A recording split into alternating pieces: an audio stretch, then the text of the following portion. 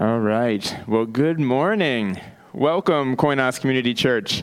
If you are new with us, my name is Tim Deal. I'm one of the pastors here, and we're so glad to be with you, whether you are joining us here in person as we are now inside, or whether you are joining us via our live stream at home or wherever you happen to be tuning in. It's great to be with you this morning. A couple of things as we get started. First of all, if you are new with us, welcome. If this is, whether you're new with us again, online or in person, we have ways for you to connect with us. You can do that via the link. You should be able to see that on your screen. There's a link for where you can go and give us some information about yourself. If you are here, you can also do that via, there's a QR code that you'll find at the giving station in the back. You can scan that, or you can, again, go to the link on our website and connect with us there. That'll give us a chance to kind of follow up with you and hear a little bit more about you and share a little bit more about who we are as a community. So thanks so much for being with us. Also, we just want to encourage you, as you are a part of worship today, to consider giving generously to what we're doing here. You can do that via, again, the link that you see on your screen if you're home, or you can do that with the giving station here. There's a QR code where you can do a no-touch giving option, and you can also give at the giving box as we normally do in our worship gatherings. And we just want to remind you, too, if you're going through a difficult time financially because of COVID, as we know many people are, we do have, there have been some folks here who have given generously to our Pandemic Rescue Fund that we have, and we do want to invite you that if this is a time of financial stress for you, that you can reach out to Pastor Andrew and to that team, and you could share a little bit about your situation and see if we might be able to help you out some. And you can do that, again, you can find out all that information on our giving page online, so check that out. And you can check in with Pastor Andrew or with me if you have any questions. So again, thanks so much for being with us. Let me pray for us, and then we will move into a time of worship. Father, it is good to be together, whether we are together in person or because of the miracle of technology. We thank you for the various ways that we can connect with each other. And we pray that you would meet us in this time and space, that as we sing some songs, as we reflect on Scripture, as we listen to some teaching, that you would draw us more deeply into love with you and love with one another. Move us this morning as we sing, as we learn, as we pray, and move us out into the world as people who look and act in ways that increasingly reflect the character of Christ. It's in his name we pray. Amen.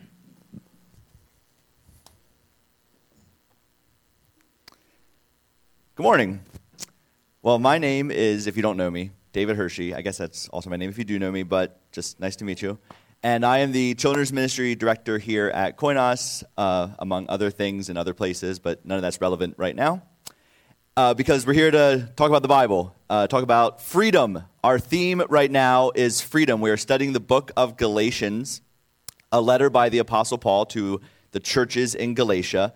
And throughout the series, we're talking about freedom. And this morning, specifically, we're talking about freedom from religion, which at first glance may seem kind of weird because we are here this morning practicing our religion together.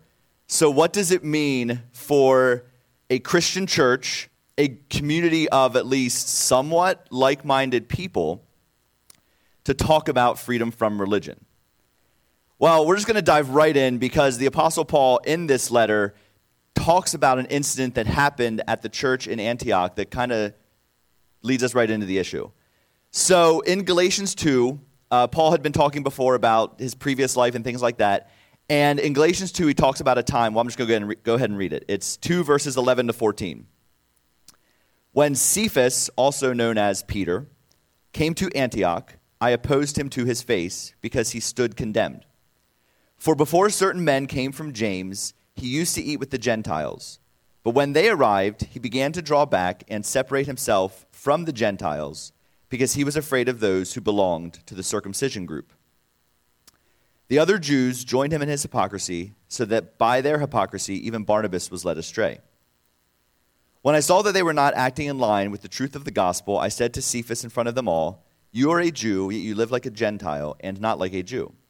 How is it then that you force the Gentiles to follow Jewish customs?" So here we have Cephas, again, also known as Peter. And Peter was one of the first disciples of Jesus. If you go back to the beginning of the gospel stories, Peter's one of the first guys that jumped on board and began following Jesus. And throughout his journey as a disciple, there were lots of low points in his life, things he messed up about. But by the time we get to Antioch in this story, it seems like Peter has moved past these failures. Specifically, he should have moved past divisions such as this one, because Peter himself was actually given a vision from God. You can read about it in Acts chapters 10 and 11, where God tells him that this distinction between clean and unclean is not a thing anymore. And because of this, all the people that believe and follow Jesus, whether they're Greek or Roman, other Gentiles or Jewish people, they can all sit together at the table and eat together. And we see this diverse community in the church in Antioch where Gentile Christians and Jewish Christians are sharing meals together at the table, united in their faith in Jesus. But then Paul tells us that some had shown up from Jerusalem, and these people were probably people who also believed that Jesus was the Messiah, the Savior, but they believed that you had to follow the Jewish traditions, the Jewish works of the law, to be like a real follower of Jesus. So it was essentially to say, believe in Jesus and these other things.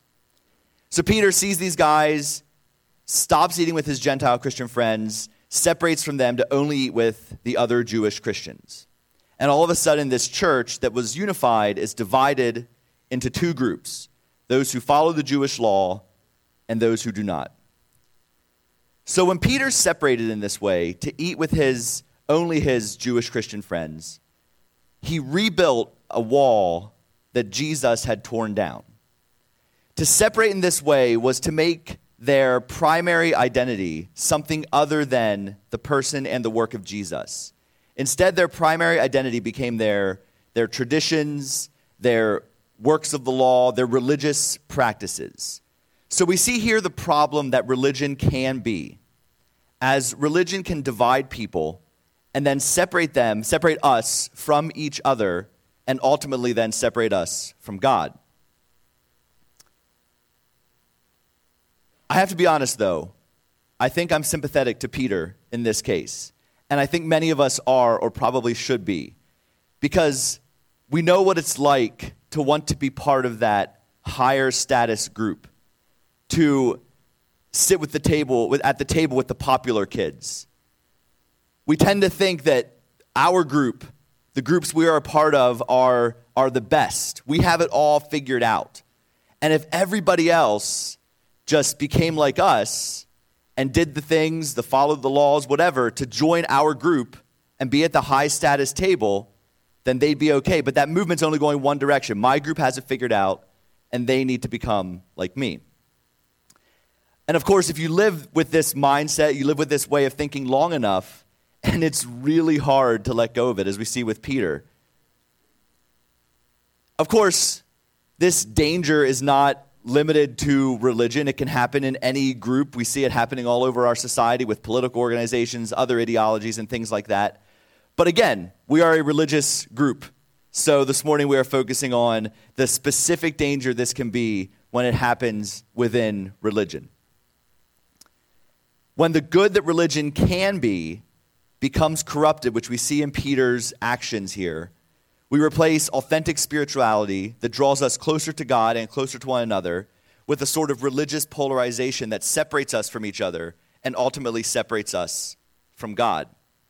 And I think Paul, writing this letter, he was a formerly zealous Jew. He talked about that before. And he thus would have understood, I think, where Peter was coming from. He would have understood this desire to rebuild those walls, to eat with to not eat with people that did not follow the Jewish traditions. But Paul also understood what, again, Peter knew too, Peter had just forgotten it for a moment, that Jesus scandalously changes everything. Jesus sets us free from seeking status by finding the right group to be a part of, and Jesus sets us free from defining ourselves against other people. So Paul goes on. This starts in chapter 2, verse 15, and I'm going to read up to 21. We who are Jews by birth and not sinful Gentiles know that a person is not justified by the works of the law, but by the faithfulness of Jesus Christ. So we too have put our faith in Jesus Christ, that we may be justified by faith in Christ, and not by the works of the law, because by the works of the law no one will be justified. But if in seeking to be justified in Christ, we Jews find ourselves also among the sinners, doesn't that mean that Christ promotes sin? Absolutely not. If I rebuild what I destroyed, then I really would be a lawbreaker. For through the law I died to the law so that I might live for God. I have been crucified with Christ, and I no longer live, but Christ lives in me. The life I now live in the body, I live by faith in the Son of God, who loved me and gave himself for me. I do not set aside the grace of God, for if righteousness could be gained through the law, Christ died for nothing. So that's pretty dense, and there's a lot of big words and concepts there that are simply impossible to be covered in this morning. But if you're interested, we being Dan, our Highway 712 director, Pastor Andrew, we're doing this thing called Postscript on Tuesdays. So we're going online and just kind of diving a little bit deeper into some of these passages. So if there's something that I just read that I end up not really talking about, or a question that I don't answer, feel free to text me or Pastor Andrew or Dan, or talk to somebody, and we'll do our best to answer your question on Tuesday. But again, no promises, because it's some dense, heavy stuff. I think big picture, though, the question that Paul is getting at here is what defines us? What defines our community? What is our primary identity? To hearken back to the sermon series that we had not too long ago talking about politics. Are we defined by our religion, by our religious group, by our works of the law? Or are we defined by the work that Jesus has done? In other words, are we defined by what we do, or are we defined by what God has already done? And Paul's point throughout this is that we are united by the faithfulness of Jesus to God and to one another, and our primary identity is rooted in Christ alone. Through his life, his death, and his resurrection, Jesus tore down all these walls that separate. But sadly, we know that the history of the Christian church is a long history of people seeking to rebuild those same walls. We see Peter do it in this passage here. He was definitely not the last. He may have been the first in the Christian church. He was not the last. And when those walls get rebuilt, we end up creating a religion that looks very little like Jesus. Such corrupted religion is harmful to those inside the community as well as those outside the community. We can find examples of this all over the place. It's not hard. You don't have to look long and hard to find people talking about the failures of the Christian church throughout history. I was reading a book called The Fire Next Time by the novelist and essayist James Baldwin. I had never read anything by him before, and it had come highly recommended. So I picked up a couple of his works, and I was reading this one. And he echoes in this writing the feeling that many have towards the church. He was writing in the 1950s and 60s, so many had towards the church, but I think what he says is still relevant today.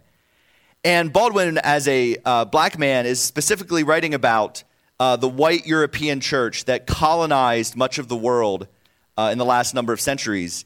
And in that church removed Jesus from the center and replaced Jesus with power and conquest.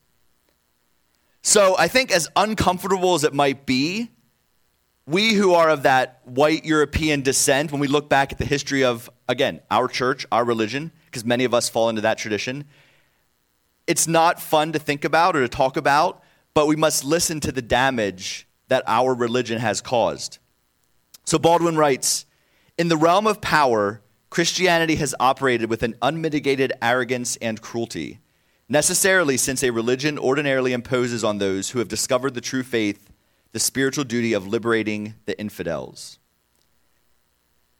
I think when Baldwin uses these words to describe the Christian religion, using words like arrogance and cruelty, none of us want to be described like that, and I don't think when we read Jesus, he would be described like that. But again, that's how many see the church.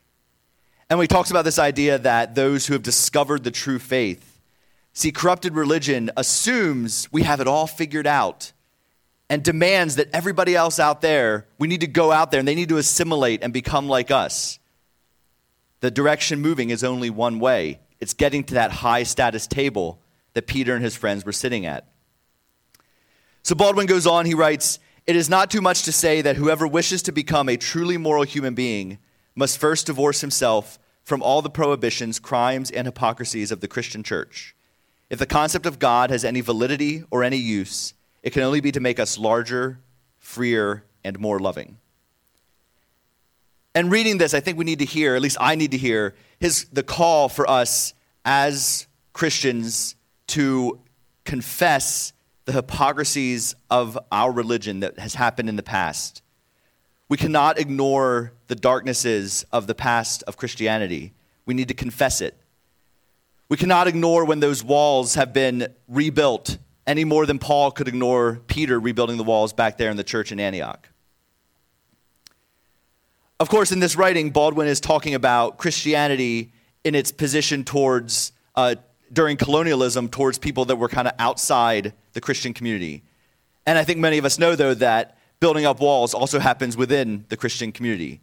Christians have built up all sorts of walls inside the church, trying to figure out who gets to sit at the higher status table and who does not. I mean, how much time and energy has been wasted over the centuries trying to figure out what is the one true church? Is it the Catholic Church, or is it the Eastern Orthodox Church? Is it the Baptist or the Presbyterian or the Methodist? And which particular branch of which of those groups? How much time do we spend today, some of us, arguing between maybe more conservative Christians and the things that they kind of emphasize versus more progressive Christians and what they focus on? And we recognize, I hope, that Christians across all these traditions, at the end of the day, believe in the same Jesus. But it's like, is that enough? Because we disagree on a lot too. So the question becomes, like, what other religious practices do we need? Which denomination, which tradition, which group is sitting at that high status table? And how do I get into that group? Because it almost seems like sometimes some of us, simply being a Christian is not enough. We need to get to the high status table. Dan White hits on this in his book, Love Over Fear, which we are reading right now in our community groups. So I thought it would be relevant to mention it. But he shares this story. He says, "Where do you feel this polarization?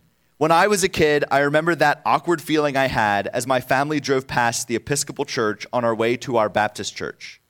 What goes on in there, I thought. There was a clear dividing line between us, the true Christians, and them, the fake Christians. To me as a kid, their big cathedral-looking church felt ominous compared to our building, which looked like a spruced-up, nicely painted barn. No doubt they viewed us the same way with our weekly, pithy religious slogans displayed on our billboard. Somewhere in our hardly developed adolescent minds, we thought that being near them would damage our youth group. We felt self-protective fear, so we chose to avoid them. We were already polarized against each other, and we had never even met." What he's talking about there is this idea that when we base our status on inclusion in the right religious group, this leads to creating polarization, to creating us versus them. It leads us to form this sort of pride in ourselves as individuals or as a community where we focus on what we have done to achieve the right status. It leads to separation as we avoid those or look down on those who have not made their way to the high status table that we think we are sitting at. And this is why I think Paul emphasizes throughout his letter to the Galatians that our status is not based on what we do or what we do not do, nor really on any of our actions or beliefs or lack thereof. Instead, our status rests solely on what God has already done in Jesus. As he says there, he uses the word justified. That's a big word. We could just say a person is made right, a person is saved, however you want to put it, but it comes through the faithfulness of Jesus Christ. And I think his whole point is to remind us that Jesus lives in us as individuals and as a community, and we must always be making sure that our primary identity is in Jesus. When we become so concerned with being in the right religious group or the higher status table within that group, we end up taking our eyes off of Jesus and starting to look at other people and other groups and comparing ourselves to them. And our primary identity then becomes, again, what we have done to get into that group. This sort of religion majors on secondary things, majors on the minors, and leads to separation and to division. And it does not benefit anybody, whether inside our community or outside of it. Instead, it leads to a corrupted religion that ruins both our community and anybody else on the outside.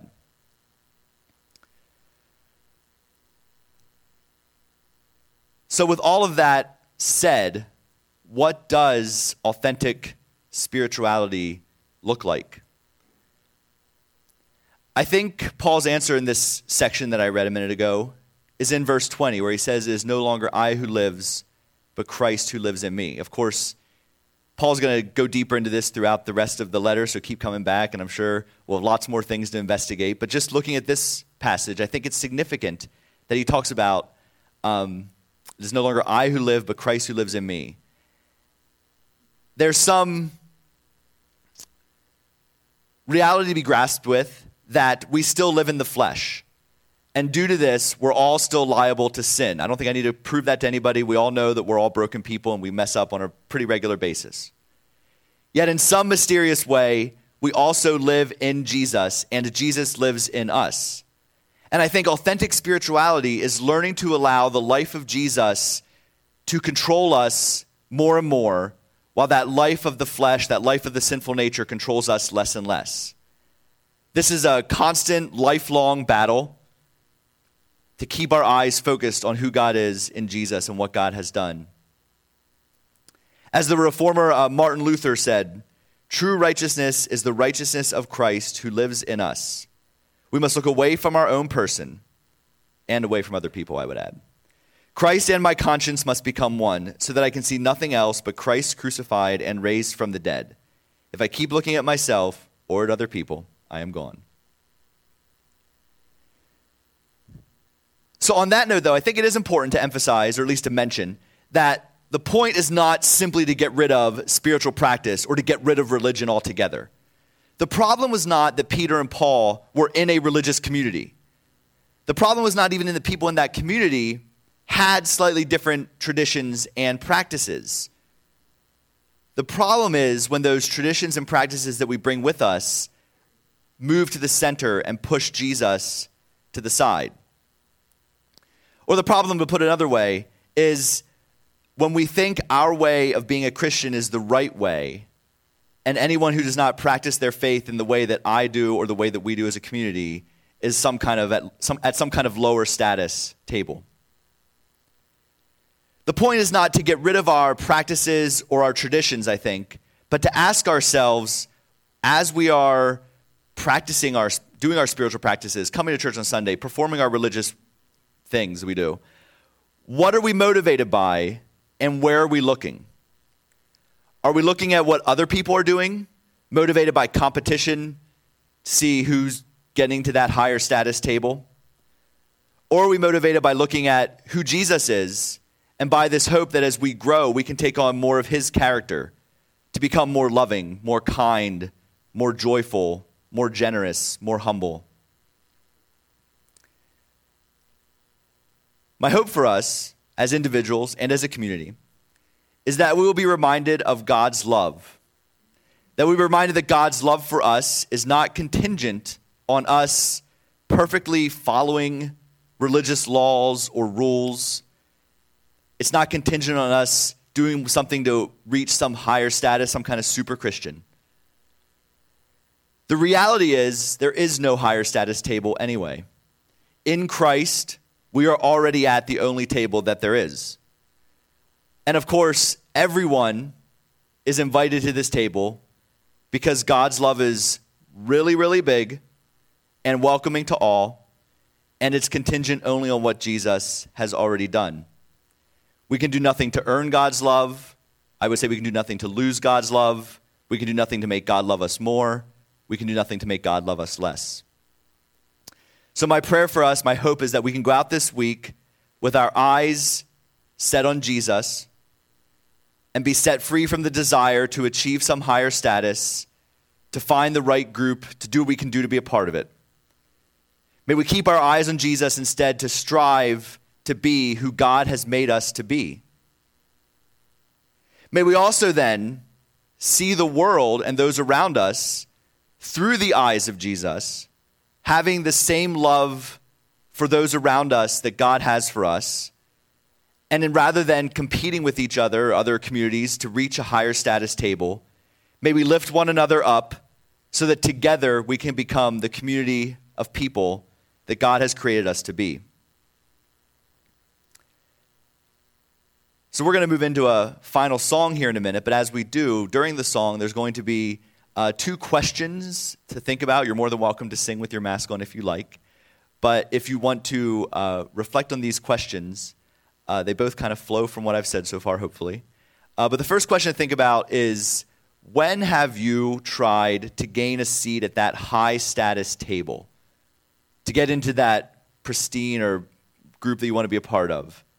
And to get there, though, what did it cost you? What elements of your own character did you have to give up? What compromises did you have to make? And then another question to think about is, what is one step you could take this week towards pursuing authentic spirituality with Jesus? If we talk about looking to Christ more and looking to those around us less, what do we, that may require adding some things to our lives. It may require getting rid of some things from our lives. So what are the steps you must take this week? I'm going to go ahead and pray for us, and then Autumn and Josh are going to come and lead us in one final song. Heavenly Father, thank you for loving us. Thank you for loving us just the way we are. And we ask you would forgive us for the times we've built up those walls, whether in comparison to other people who share our Christian faith or just people in general, when we've looked at ourselves and patted ourselves on the back and tried to do things to make ourselves as some kind of higher status person, Christian, table, whatever. I pray that you would forgive us of that and help us to instead keep our eyes focused on you, to become the person you've created us to be. And as we become more like Jesus, more kind and loving and humble and all those good things, I pray that you would just give us the strength and the humility and the power to love those around us, not so that they can become like us, but so that we all can become more like you. It's in Jesus' name we pray. Amen.